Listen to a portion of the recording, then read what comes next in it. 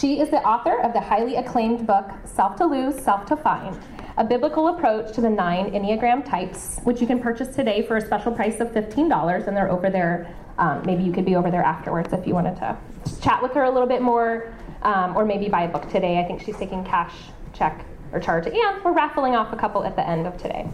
So Marilyn's passion is encouraging others to live into their true identity as a unique reflection of God's image, and she prides herself on being down-to-earth, practical, and real. Please join me in welcoming Marilyn.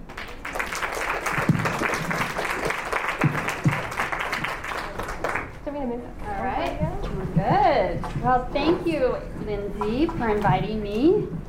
I am delighted to be here, and I would just say that moms are my favorite people group. And I identify. And even when I was, thinking through this talk with you, this time with you, I kind of went back to, what was it like being a mom? And I kind of had, I'm still a mom, but in a different role. But that child rearing years, and I just got kind of an anxiety, like, those were hard years. And so I really just want to honor you for the work that you're doing, and I know your heart, I know a mom's heart is always to want the best for their children, and to nurture them, and to care for them, and to have them grow up, and to be caring, wonderful, stable adults. But that's the rub as moms, is you have no guarantee. That you have no sense of if what you're doing is going to have the outcome you want. Where in other jobs, you do know. You have a checklist, you have your job description, you get it done, and you get paid for it, right? If you have a job outside of, being a mom, which is great. But so when I think about you, I realize, I just think about, what I love about moms is that you're dealing with raw and real and everyday stuff, not high ideals and grand thoughts about things. You just have to deal with diapers and temper tantrums, and you never know what's going to happen in a day with your children, because I remember, I call those preschool years anyway, those years of unpredictability. You just have no idea what day is going to bring. So you like to have plans, but you can't really count on that those plans at the end of the day are going to be what you had intended for that day. And so it's just that season of having to be so flexible. I don't know, maybe the ladies who are more my age remember the Gumby dolls that you, or a Gumby, maybe they have that now, but it's like, it could, it has to be stretched in all kinds of directions and to be so flexible. And motherhood is this flexible state that you're in all the time, adaptable time. But the thing is about the Gumby doll too is they never broke. And I see that too in moms, is that you don't break. You might break down, right? And in those moments you break out in anger, but you don't. But moms are so tenacious to stay with it. I also remember as a young mom, I kind of had this love-hate relationship with being a mom, because I didn't hate my children very often. But there were times I thought, I do not like this child. But it's just that always being on and always being available and always being, having to be flexible and having messes around your house. And so I just want to honor you for the amazing job that you have, and to just say that I am on your team. I want to be on your team today for this hour and give you some encouragement and give you some thoughts that maybe I hope you'll go away with. But back to this no outcome thing. I think that, to me, is one of the biggest fears of motherhood. Because I think motherhood involves a lot of fears. And you probably have more fears than I did. growing up, because you have Facebook and you have 24/7 news cycles and you have global awareness of everything that can go wrong and things that happen to children and the fear that that might happen to my child. And you just have almost too much information than I did. I was sort of blissfully ignorant most of the time. But that also says something about my personality, which I'll get into. And there's fears of danger and fears of sickness, fears of all those things that mothers carry as fear. But I think the one thing that is probably a common fear is, are my kids going to be okay? Am I being the right mother for them? And is all the energy I'm expending, is it going to have the outcome that I hope for? And that's so unknown. And I call it, you don't get a paycheck for about 20 years.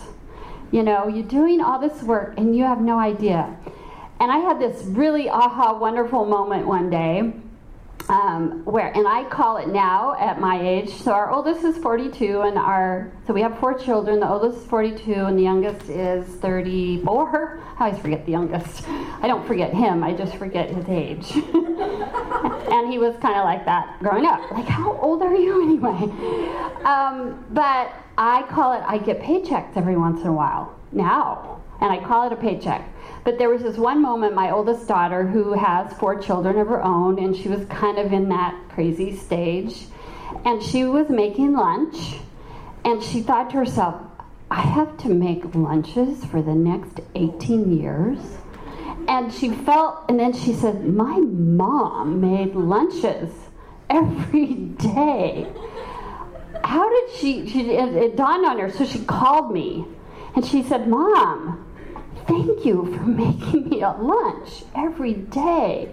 I can't believe you did that for how long, you know? And I said, oh, that's great, honey, thank you. And I got a paycheck. You know, and so we get those.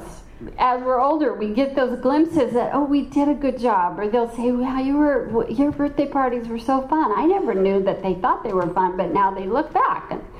But you don't get a paycheck. And so there's that fear of outcome that I know we all have and that you have. So I kind of want to address, but first of all, I just want to say a couple things. I know you're doing right. One of them is to be here.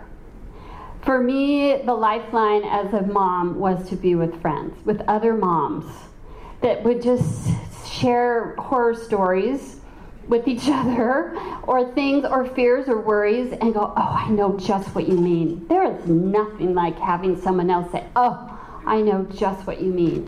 Or having mentor moms that will give you a little hope for the future that you actually can survive this. It may be 1 minute at a time, but you will survive, and you'll still have a brain. You'll still be able to do other things past these years, and you can get that from your mentor moms. So surround yourself with other friends like you're doing right here. And the other thing is, surround your children with your friends that reinforce your love and your values. I mean, we were in Young Life for 30 years, and we realized, people say, oh, how did you raise such awesome kids? I said, no, all the village raised them. All these other people raised them. So surround yourself with good people that love your children, that care about your children. That's a big one. And then trust. Trust is just trust your gut, trust yourself, stop comparing yourself to every other awesome mom that's on Pinterest, or on Facebook that does everything perfectly and her house looks gorgeous. That's a lie. She's just lying to you. And believe me, it's all the good stuff. But stop comparing yourself and trust yourself, but trust God. That God has designed you to be the mom that He gave you the children that you would be the best mom for. And to believe you are the best mom for your child. It doesn't mean there isn't room for exploring different ways of doing things, but down in your core, you know you love your children more than anybody in the whole wide world could possibly love and care for your child. And love transcends a multitude of sins. I remember hearing that. Our firstborn was really strong-willed, and I was about to tear my hair out, and I knew I was parenting poorly, or I felt like I was. And I was at church, and I heard that God is a redeemer. That God redeems. And I went, and that love covers a multitude. I said, well, I know I love my daughter. Oh, Lord, may my love for her cover a multitude of my failures and my outbursts and my lack of being the perfect parent. May that transcend. And it has. You know, my children know that I love them. They don't think of me as a perfect parent, but they knew I loved them. And it does transcend all the mistakes you made. And God is the one who will lead you and guide you. So do that. And the other thing is to keep perspective. So those us here, the mentor moms, the older set, it's horrible to say these. I promised I would never say to young moms, this time goes so fast. Or these are the best years of your life. Because someone said that to me and I said, this is it? Like, this is the best it's gonna be? Help! Lock me up now, because if it's not any better than this someday, so these aren't the best years of your life. They're great years, they're important years, but you have a lot of life ahead, so keep perspective. These years aren't your whole life, but they're important that you take them seriously. But, right, we have a life after children. We get grandchildren, and then we can love them and send them back. And we're not I notice as... Amen. Yeah, amen? And I notice as a grandmother, I actually, when they're with me, I feel more terrified that that they're going to get hurt under my watch. But I also don't, but I'm I'm attentive, but I'm not carrying the weight of their future. I'm carrying only the weight of this day that we're going to have fun together. But I remember feeling that's the weight that a mother feels of the future. Is this child going to be okay in the world someday? And so it's fear. And I want to talk then, we're going to now go to that I'm an Enneagram person and wrote the book. And I just want to, so how many of you, so we're going to go into that portion here right now and talk about fears. So how many of you, just so I kind of know where we're at in the group, how many of you know about the Enneagram? A lot of hands. How many and know which type you identify with? All right, some of you have taken tests. So for those of you who don't know, it's this, it's a personality, I hate to call it a system, but profile, a map, and it's Ennea, means 9, gram is a drawing, so it's 9 different ways of being in the world. It's 9 different filters. And I believe, and I wrote the book to present, because it's been around for a long time, and it's out there, and I've known about it for 30 years. I came in contact with the Enneagram when I was in my late 30s, and in the midst of parenting, totally lost who I was, didn't know up or down. My husband and I were kind of clashing on, seems like the same thing over and over.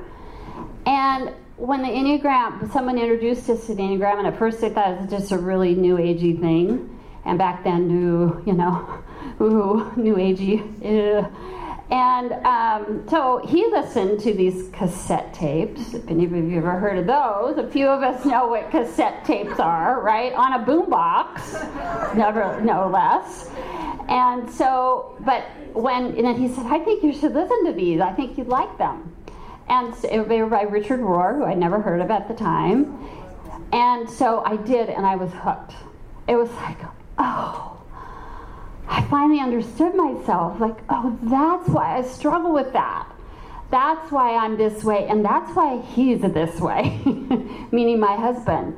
Like, oh my goodness, he sees life, and what he worries about and is fearful of are different than what I'm concerned about. And what triggers me into reactivity rather than being receptive. And so it really helped our marriage a lot. But it helped me. I remember just going, somebody understands me at a deep level. And so the Enneagram, in the last few years, and I didn't even know this when I was writing the book, because God just led me to it, but I put the Enneagram in a context of how does this fit with following Jesus? Because that was important to me. How does this help me, this Enneagram? How is it a tool for my spiritual development, my spiritual growth, my freedom that I want to experience as a follower of Jesus? And so that's the context of the book, and I'm not going to talk about that as much as just tell you what it's about so you can buy it and read it if you want. Where was I going? So Jesus said, I came to set you free, and you will be free indeed. So what does it mean for us to walk in freedom as a mom? And a lot of that is freedom from our fears. Because the scripture says, perfect love casts out fear. And the fears that we carry as parents, as moms, is a place where Jesus wants you to be free from those fears. Because his perfect love casts out fear. Casts out fear. And what would it be like to walk in freedom and not be afraid as a mom for your children or for yourself? The other thing that's important to know as a mom, and this was an aha too for me, is that I realized one day that I was putting my self-image on the backs of my children. That my daughter having a fit in the store was a reflection of me. You know, it wasn't that I could I needed to deal with that temper. I'm thinking, everyone else here thinks I'm a terrible mother. And I didn't have a lot of confidence. So I was putting on the back of my 6-year-old child my self-image, my lack of wholeness, my lack of restoration, my lack of freedom, and putting that on my children. And that's another fear. How do I look? Am I a good mother? But that's a really powerful thing if you pay attention to putting that on your child to make up how you feel about yourself. And so that's another place that Jesus wants to touch you and to restore you so that you can be the whole parent.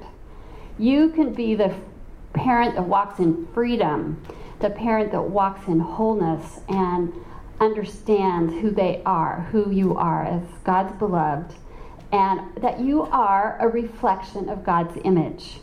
So for the 9 types, that's the context I see them in. And I'm going to go quickly through each of the 9 types. And some of you already know the Enneagram, but I always find it fascinating to hear it again and to say it again. And my take is that each of these 9 types are hardwiring how God created us each individually as a reflection of God's image, a character of God, an attribute of God. We do not reflect the whole image of God. We are not God, but we are. Genesis is 1. It's where we need to start, not with the fall, but with the beginning of how God created us to be a reflection of his character. And a reflection is like a mirror. And so to tap into what did God hardwire in me to want to express and experience in the world?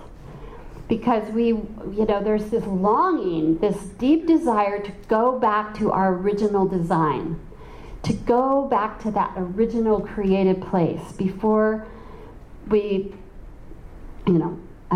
before the fall. So what happens for us is we're developing, and the messages that we picked up as little children, just like our kids are, and that's not something you can prevent. A lot of people at my workshop say, so how can I not let my child turn into that? So let your take your children out of this picture. It's about you. And how are you a healthy, whole person as a reflection of God's image? But what happened for us growing up, I believe that we were hardwired to have a propensity for a certain way and certain longings and a certain, just a presence in the world. And I'll talk about, I'm getting to it, these 9. And then we picked up, ooh, who do I need to be? What gets me the love that I need? What keeps me safe? What gives me a sense of power and control? Those are all really important human needs, to have esteem and affection, to be safe and secure, and to have power and control. So those are needs that we have, but we figured out really early on, this is part of our human development. It's our survival. We have to do it. I don't call it sin. I call it being a human being. Is that we figured out and we perceived, and I believe we picked up things that aligned with our hardwiring, the way God created us, and then we kind of created our own persona. It's a way we kind of became our own, we became our own God, and way of getting our needs met and our own strategies, which we were brilliant at. Children are brilliant at. Your children are doing this. So it's part of just being a human. And then as we get older, and it works really well, until we get a little older and find out, this isn't really working for me anymore. It's actually getting the reverse, and the sense of being stuck, because we take on habits and we take on false beliefs. I have to be this way to be okay in the world. And then that starts to break down. So I can't go into all of that in an hour, but I do want to do some brush strokes through the 9 types in the next half hour. But really focusing on 2 elements of each type as it relates to being a mom and fear. So the one element of each type, I'll talk about the image of God that each type reflects, the character of God, attribute of God that each type reflects, which are awesome, the wow of each type, and then what is the focus of attention. So it's important to understand what the focus of what are you focusing on? What do you just kind of scan and you focus on this? And each of the types has a particular focus of attention, because the focus of attention is and it's an internal focus, creates the energy that then results in behaviors. So part of the Enneagram thing is you can't look at the outer behaviors. You need to look at your inner motivations. And side note, it's getting a little trivialized, I think. The Enneagram is so popular right now. It's just this buzzword thing, and oh, you're a 7, I'm a 5, and woohoo, or categorizing people. It's meant to be a transformational tool, a deeply spiritual tool that is transformative and convicting and leads you to freedom. It's not this little trivial thing. So if it stops being a spiritual tool, it will run its course and get boring and move on. But really, in its truest form, is transformational. So focus of attention, and then what are the underlying fear for each type. So we're going to start. I'm going to start with type 1. And this is dipping our toe in an ocean of Enneagram understanding, because we are complex, beings. So my little bullet points are not exhaustive, and each of you have your own presentation of these types. But so listen, if you know your Enneagram type, you'll hone in on that, what I say, but also understanding maybe your spouse or maybe other people in your life, understanding what their fear is. If you don't know anything about this, just listen to what kind of goes, oh, yeah, I do that. And, maybe it's part of your discovery process of figuring out which particular type you most identify with. And this is a description. It's not a definition. I'm describing a pattern, not a definition of this boxes you in. So we'll start with type 1. Now the type 1 is a reflection of God's goodness and rightness. There's a sense in those who identify with type 1 that there's a right way to be in the world, and there's goodness, and they want to experience the good in life, the complete in life, the perfect in life. So they really work hard at figuring out how to do that and to be a good person in the world and to bring goodness wherever they go. And so they are responsible, diligent, great contributors to society in making the world a better place. So it's a beautiful gift because they align themselves, they so want to be aligned with the goodness of God, the perfection of God. And perfect doesn't mean your drawers are in order. That's not what perfect is. Perfect is whole and complete. So they want to experience that. So it's a beautiful gift. But then the distortion of that, growing, the little one child picked up, I don't do everything perfect, and I get noticed. I get red marks on my papers, and I'm not perfect. And they translated that as I'm not good. And so the focus of attention for the type 1 is what is wrong that needs to be improved. Because they are reformers. They want to fix things. They want to make things better. But their focus of attention is on what is wrong. What is wrong with me? What is wrong with my children? What is wrong with the world? What is wrong with the school? What is wrong with this? Because there's got to be a right way. And so the type 1 mom is always reforming things. And I have a type 1 daughter who, I tell you, the number of chore chart systems she came up with to find the right way to get her kids to do the right thing, and she just throws things out. That didn't work, so I'm coming up with a new one, and she'll research and find, and because she wants to do what's right and for her children to be right, and it bugs her when things aren't right, and she's the crusader for right. So they can be overdoing. The type 1 in their not such a great fear is, I'm not a good mom. I mean, the bottom line is their fear for their children is they're not going to be good children, but that's a reflection of their own fear is, am I a good person? And because they want to be good. And so that's the fear, is I'm not good enough. I'm not perfect enough. And when my children, the one mother looking back goes, I didn't do it right. And that's why my child has this default or this defect, which they all do. So that's the fear, is I'm not good enough. And so the type 1 mom, the encouragement is to tap into that fear of not being good enough, not being right and perfect enough, and allow God to speak to you with his love, perfect love, and it's also worth fits in here too. I'm not worthy of love if I'm not perfect. That's the lie of a type 1. And to allow God's perfect love to relax your spirit and to say, I am good enough and I am worthy of God's love just because. It doesn't have to be earned. It doesn't have to be checklist and then it'll be there. And so to then relax and play and not be so worried about doing it perfectly. So that's the type 1, good and right. Type 2 is a reflection of God's unconditional love and nurture. Their belief and their sense of experience in life is that everybody should be loved fully and all of their needs should be met.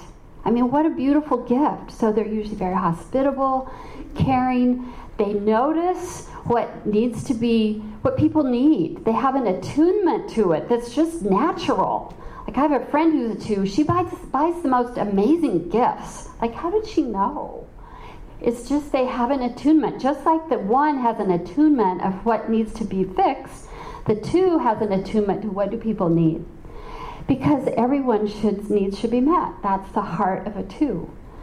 It's beautiful. But then the 2 child growing up was probably a really good friend to everyone and gathered friends around them, and they just saw people because they're usually really relational and connecting, and they were affirmed. See, some of this is what we affirm our children for. Oh, you're such a good friend and you're so selfless. The 2 says, oh, I'm selfless.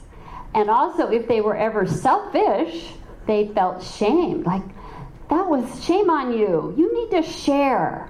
So the 2 feels like, I always have to share. I can't care about myself.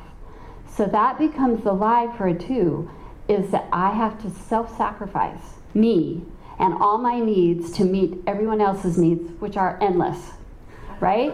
How would you ever, how can the 1 ever reform the world? How can the 2 ever meet all the needs? So a type 2 mom can overdo thinking they have to be always connected to their child and so aware of every need. And the fear is that I'm doing irreparable damage because I wasn't there in that moment when they needed me. And so the fear is my child will not be loved enough. My child won't know they were loved and cared for and that all their needs were met, so they can overdo being the martyr. And too connected to everything their child is doing, too overboard, making love happen. Really, they take on this, it's up to me to make love happen. And so, but this fear that my child isn't loved is really a reflection of, am I loved? Because the 2 lie is, I'm loved because I love. It's the connection of, I'm worthy of love because I love people. So it's really kind of coming back to them. And so that's the fear, the deep down fear of a 2 is, I'm not lovable if I'm not sacrificing. And so inviting God into that, saying and accepting, receiving this unconditional love from God for you, regardless. You don't have to sacrifice. It's also, for the 2 is a challenge. How do I need to take care of myself? And loving yourself with the same kind of care and nurture that you love other people. And doing some self-care and allowing your children to not have to, 2 moms can be kind of smothering. And so to allow your children the independence and realize they're going to be okay if I'm not just there for every need, every moment. So their focus of attention is on people's needs, if you didn't pick that up. And so the type 3 is a reflection of God's hope and radiance. They see that there's hope. There's always hope in any circumstance. And let's make hope happen. Like, the vision for the future means we can do better. We're going to go somewhere and it's going to be better. The thing is, radiance is they see everybody should be a star. Everybody has potential. Everybody should be lit up and be the best they can be. And so they heard early on in their life a lot of applause. And they align, ooh, I like applause. I like people paying attention to my accomplishments. Or if they had a sense of failing, they lost that sense of value. And so the type 3 took on the lie, I am what I do. I am my performance. I'm attached to all my achievements. They're the achievers and the performers. So they dance, they perform for the crowd, rather than knowing their inherent value.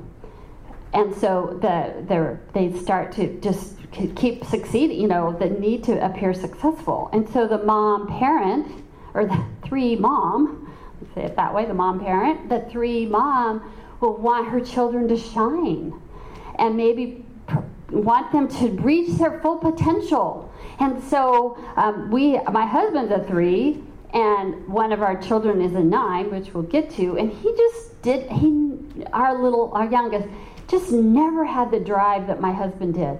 And my husband had, he says, oh, if I could just get him to move, and not to. I guess I'm kind of telling on both of them, but the 3 mom will say, come on, you can do better, come on, or want them to be involved in all kinds of things and attach themselves. When my child's performing well, that says a lot about me, back to the self-image, and wanting their child to reach their full potential, which is a good thing, but it can feel like pressure. And the 3 mom is usually really busy too, because they're about also needing to do their own, they have goals, their focus of attention on tasks and goals. What do we need to do to move forward to this desired future? And so they can overdo that. So that's where their focus of attention goes. And they have fear for their child that they will not reach their full potential someday, that they won't be a star. But it goes back to their own fear of not reaching their potential and trying to be a star and not knowing if they are.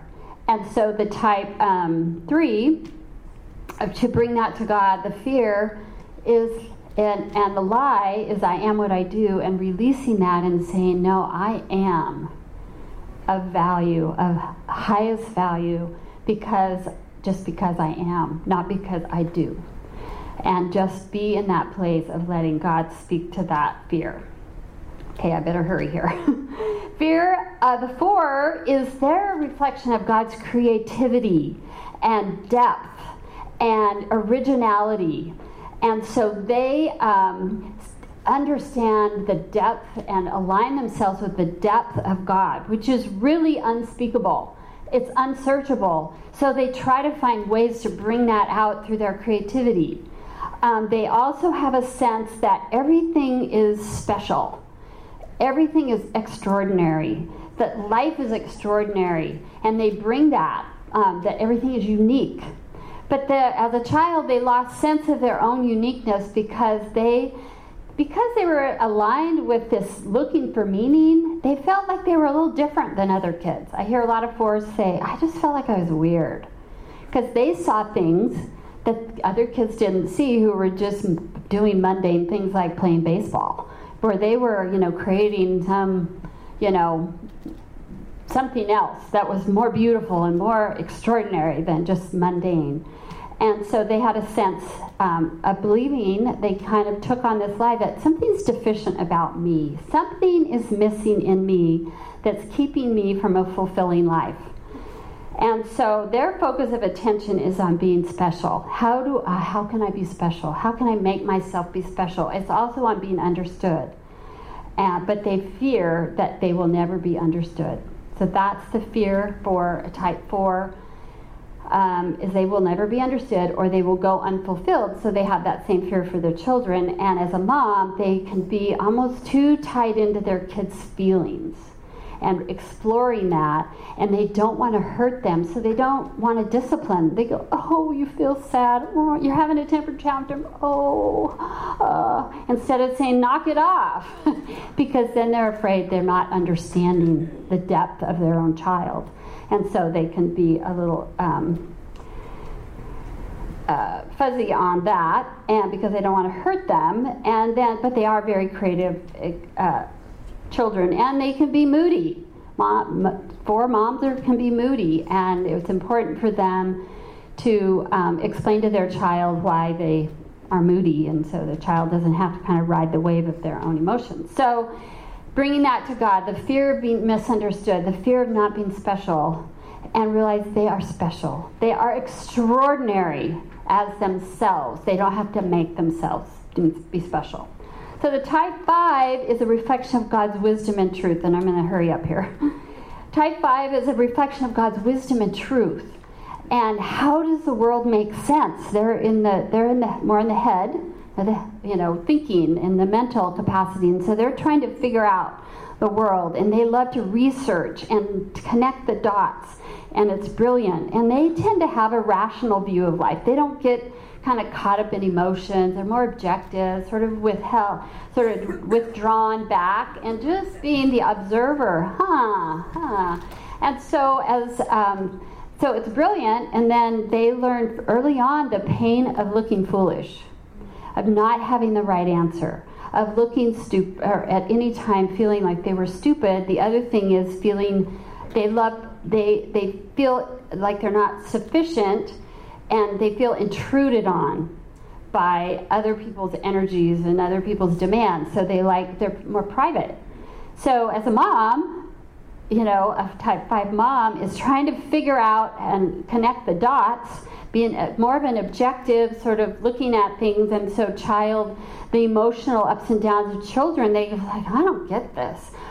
They're trying to figure them out from a cerebral place, not a heart place, because it doesn't make sense. That behavior doesn't make sense, or that emotion doesn't make sense. So they kind of can withhold themselves because it's confusing to them. plus the intrusion of their privacy. They want, this is taking too much of me to deal with. And so so their focus of attention is what makes sense from an intellectual place, not an emotional place. And so part of that is, for them, the growth is, and the fear is that their children won't know either, that they'll look foolish. So they want to teach their children, to give them information, because that's where the safety is. But not all children necessarily pick up on that. And so but their part with God is this fear of not understanding mystery, or this fear of being foolish, or not doing the correct thing intellectually, is, allow God to come in and just say, and this fear of running out is really, a lot of it is that I will supply all your needs. I will supply the resource you need, and don't be afraid of your emotions. I'll be with you in that. So, and that there are some things that are just mysteries, and allow for mystery to be okay. 6 is the reflection of God's loyalty and faithfulness. The type 6 is reliable. Underneath it all, God is there. They understand that there is something to count on.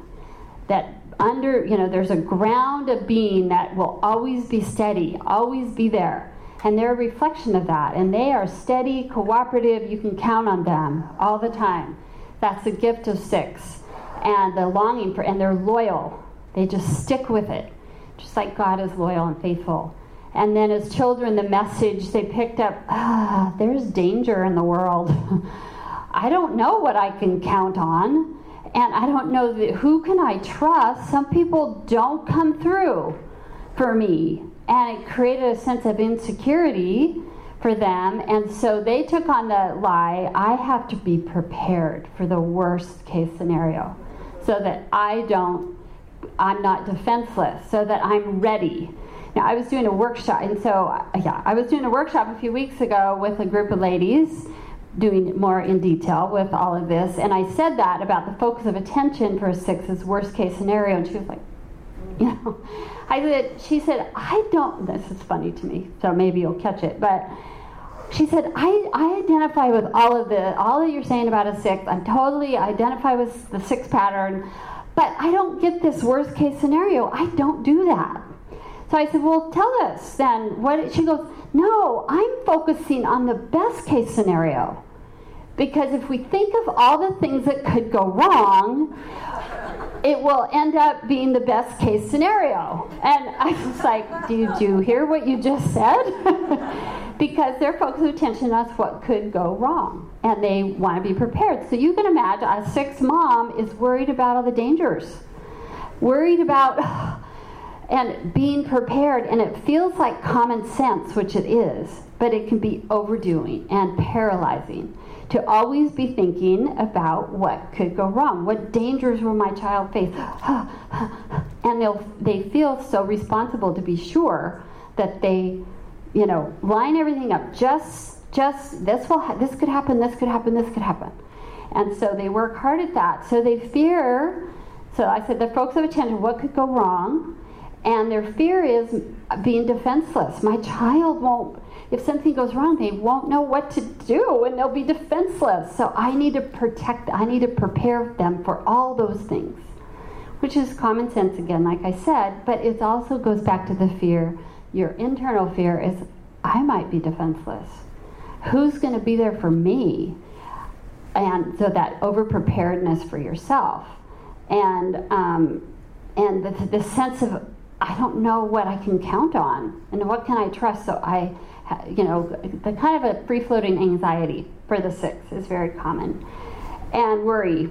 And so they're vigilant and they lack confidence. And so bringing that free-floating anxiety to God and saying, I'm afraid. And these are the things I'm afraid of. And God, and I fear being defenseless, and that if I run up against something, I won't know what to do. But the thing is that you will know what to do. It's creating confidence in God with you, And that whatever happens, in that moment, you will have the courage and the insight to know what to do then. You're not going to be caught in a defenseless situation, and bad things do happen, but you'll know, and the confidence that you have that God is with you, and in that moment you will know what to do and to relax that anxiety. So 7, these are the reflection of God's joy and abundance. There is so much life to happen. There are so many fun things to do, and they want to do it all. And they want to have everybody else to come and enjoy life to the full. So much. There's just this and this and this and this. We could do it all. And it's such a beautiful gift. They're so optimistic. It's always thinking of the next fun thing and bringing that sense of adventure and risk. And they, unlike the 6, they don't plan ahead. They said, let's just go do that. If we run into trouble, it'll be all part of the adventure. No big deal. And so they're going for it. So little child that loves freedom, loves limitless opportunities, had to sit in their seat, had to go to school, and felt trapped and a loss of freedom. And so they took on the feeling that I have to create my own fun with external experiences. So the type 7 is always thinking, what's next? What's next? We have I won't talk about my children and their spouses, so we'll just leave it there. But they fear being trapped. So as a mom, it feels like, diapers. This feels trapped. So they are always like, let's go do something. Let's go do something. What's next? What are we going to do today? Let's get out of here. And they can wear their children out because they have a hard time with the everyday stuff of life. That feels boring. I mean, you work like that. And so they can be too many activities. Like life is in that. It's not in these moments. So they're always thinking of the next thing. So that's where their focus of attention is. And the other thing is for 7, part of this always doing this stuff is avoidance of pain and suffering. They don't want to suffer themselves, suffer the loss of joy and fun, and they don't want their children to either. So they're always creating ways out. And so it's really, it's a challenge to be in the mundane, and it's a challenge when kids are falling apart. They're going, come on, let's just go get an ice cream cone. None of this emotional stuff. Let's go play. And so they can be kind of unattached and lack of empathy when their kids are in pain and suffering, because the fear is they don't want their child to have pain and suffering, but the internal fear is, I don't want pain and suffering. And so I was surprised. I will tell on my son-in-law. I was surprised when they became parents, because he's the adventure, stay up late, let's go to a movie, all the time. And I was surprised that they always had their kids in bed by 7:30, and he was really pushy. But to him, it's like, let's get them to bed so we can have fun together, instead of this ongoing parenting thing till 10 o'clock at night. Like, great, let's put them to bed so we can watch a movie, we can have fun, And so I thought that is so interesting, because it's kind of feeling trapped by the bedtime, but it's actually a sense of freedom for him. So what is the 7 in bringing that to God, to that fear of being trapped, fear of missing out? It's the FOMO. They're the FOMO, fear of missing out. Is that they have just right now that this day is special and full of adventure, and so be more present to what the grace and the presence of God's joy, even in suffering. That it's not in created experiences, it's in today, whatever today is. God's sober joy, God's true joy, God's deep joy is present no matter what happens, even if it's hard. And to be present to that rather than trying to escape. Let's get out of here. And so that's be more grounded. 2 more. The fear of being, the 8, is a reflection of God's power and God's protection. They are bigger than life, full of dynamism. The scripture word for power is dunamis, the underlying power of God that created the universe. And so you could see the 8 just is in tune with this passionate, intense energy that comes from their gut. And they want to also, their gift is to give power to the powerless. So they are a protector of the vulnerable and the weak and the down and out, because they believe everybody should have power and control over their own lives. And so they are the great social justice activists, and they bring a lot of power and a lot of energy to that. Well, little 8 person had that. We have a son who's an 8, and oh man, he had this tender heart, sweet little tender heart, but boy did he hate to lose out in the cul-de-sac when they were playing wiffle ball. And so he would, scream and holler and all of that because he felt vulnerable. The 8s don't want to feel vulnerable or weak. There's a sense of, if I'm weak, I get taken advantage of.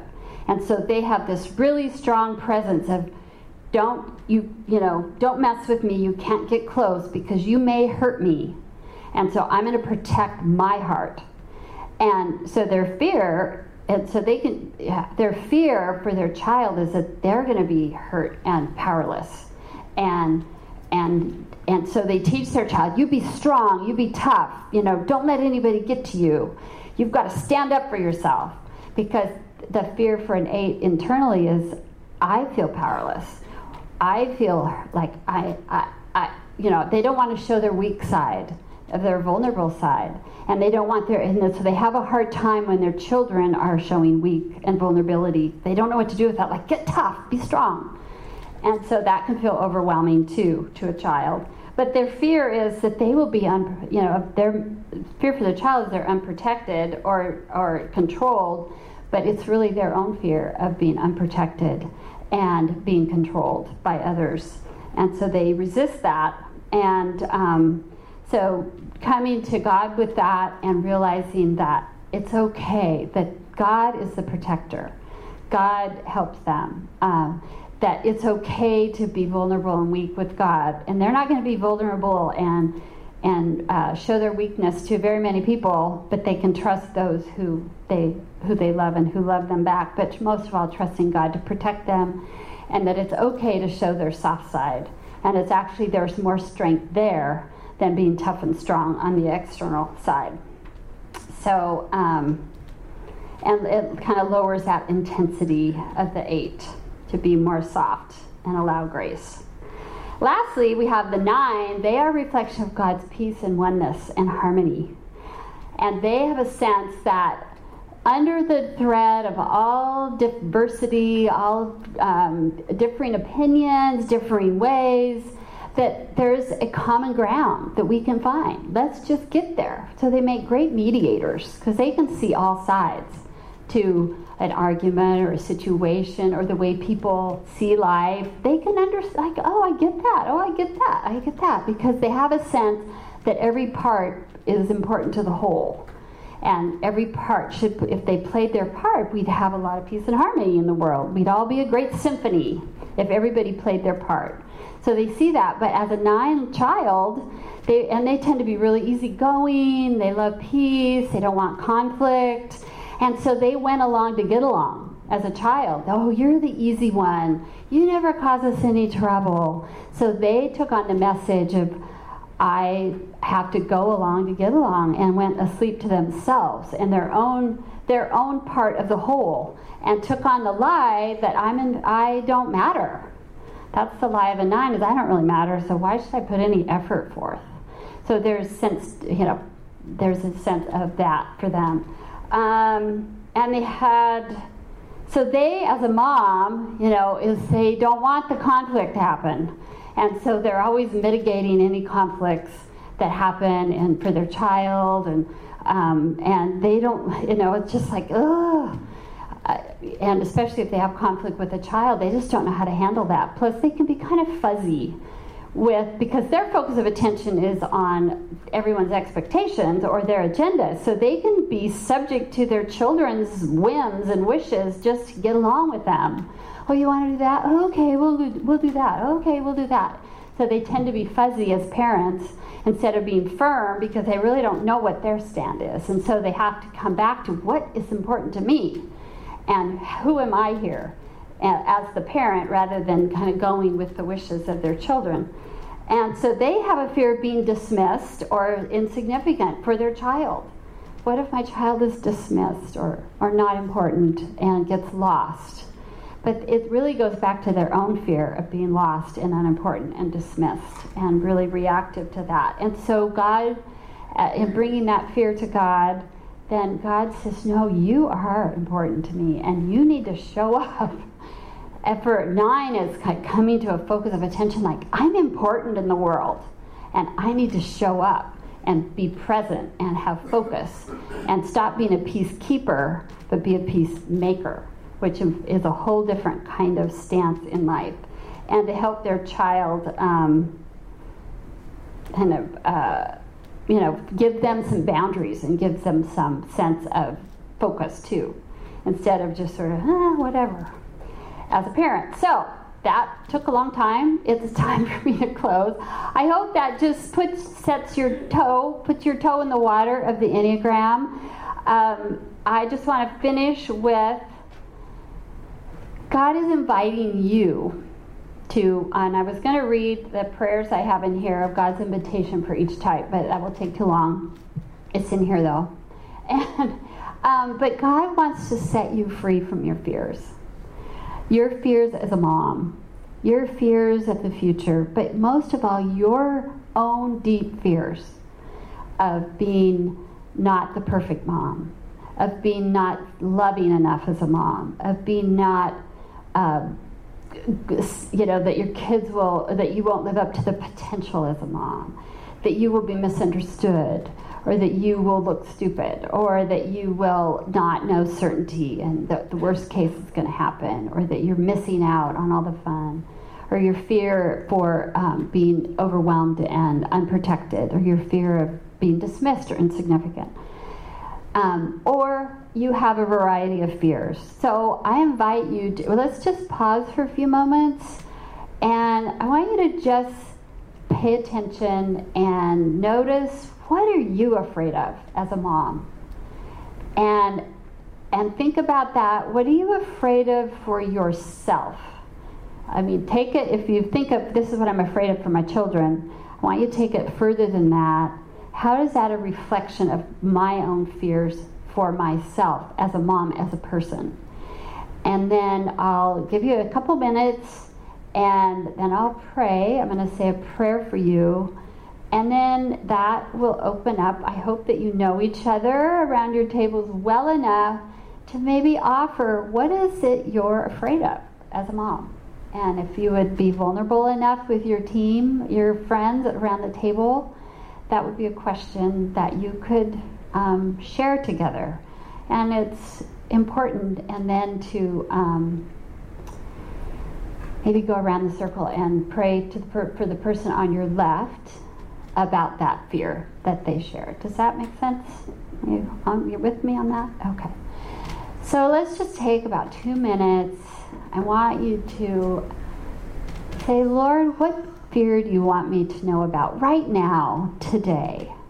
Not the whole array of fears, because we all have an array, but today, what am I afraid of right now, today, as I'm sitting here, that is getting in the way of me understanding and receiving your perfect love?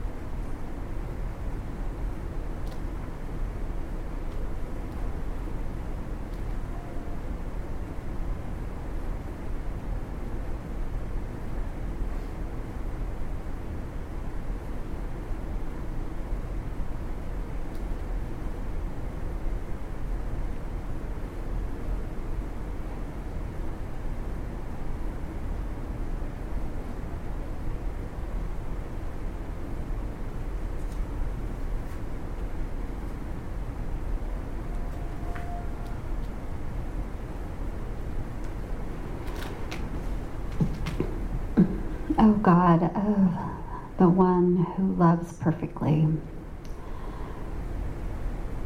the God who loves unconditionally, the God of hope, O God of creation, O God of wisdom, O God of faithfulness, O God of joy, O God of power,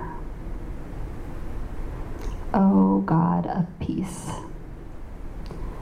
Thank you for your presence, your delight in each one of these women, the way you have created each of them uniquely and specially, and the way you have formed their life up to this point, through the good blessings that they've experienced and for the hard journeys they've been through, where your grace has always been there as a gift, no matter what. And Lord, as they consider their fears, their true deep down fears, not only for their children or as a mother, but for themselves, I trust that you will show them what they need to know about that, and that you promise to set them free, that your perfect love casts out fear. So for each of you, as you consider your fear, I want to pause a moment for you to just simply receive the love and presence of God. Invite God into those fears, and without judgment, without care, without concern or guilt, but just to know that God is with you in your fears. God understands, and God wants to set you free.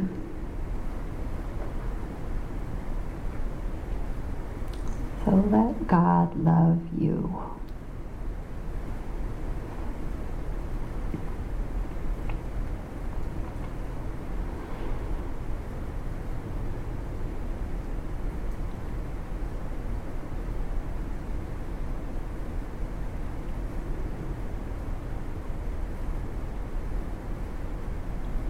In your precious name, Jesus.